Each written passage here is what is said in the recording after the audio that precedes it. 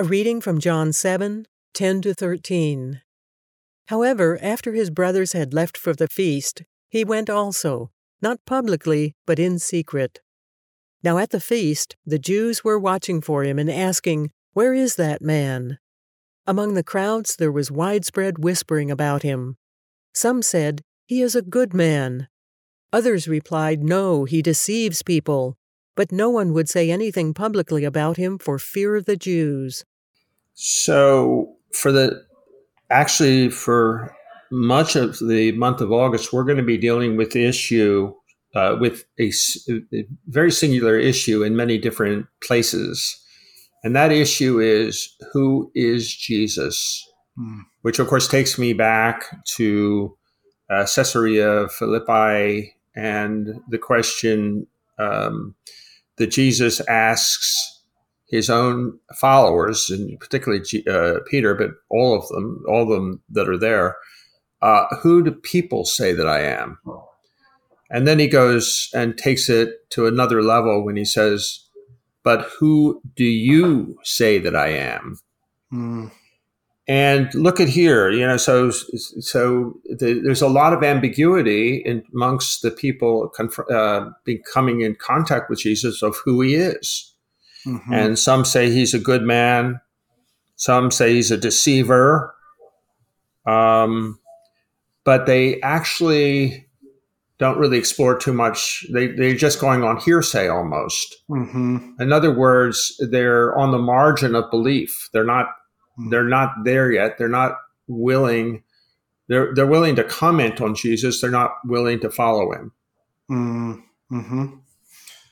Yeah, and I find the context of where this is all happening and very interesting, Eric, because it's during the Feast of Booths, which is also referred to as the Feast of Tabernacles, right? And so the people of Israel, they head into Jerusalem, and this whole feast is designed for one specific purpose. It's a celebration to help really all the Israelites look toward the future and their coming salvation. That's what it's all about. And here is literal salvation in their midst, God in the flesh, and they miss him. They miss him. And I think this is indicative of even our own spiritual lives and even many of our churches. People come to the church, which is designed for the worship of this man, Jesus, and we can still totally miss who he actually is. And so that question you just asked, Eric, is so important. Who is this man to you? Who is he to you? Yeah. I think that what you just said, I'm just going to make a short comment on it. When I first started returning to church after being absent for much of my 20s, sometime in my 30s, I think, is when I returned. Maybe not even then. I can't remember exactly when, but I started coming to church, probably late 80s, actually. And I had no idea what church really was. I didn't realize it was about Jesus.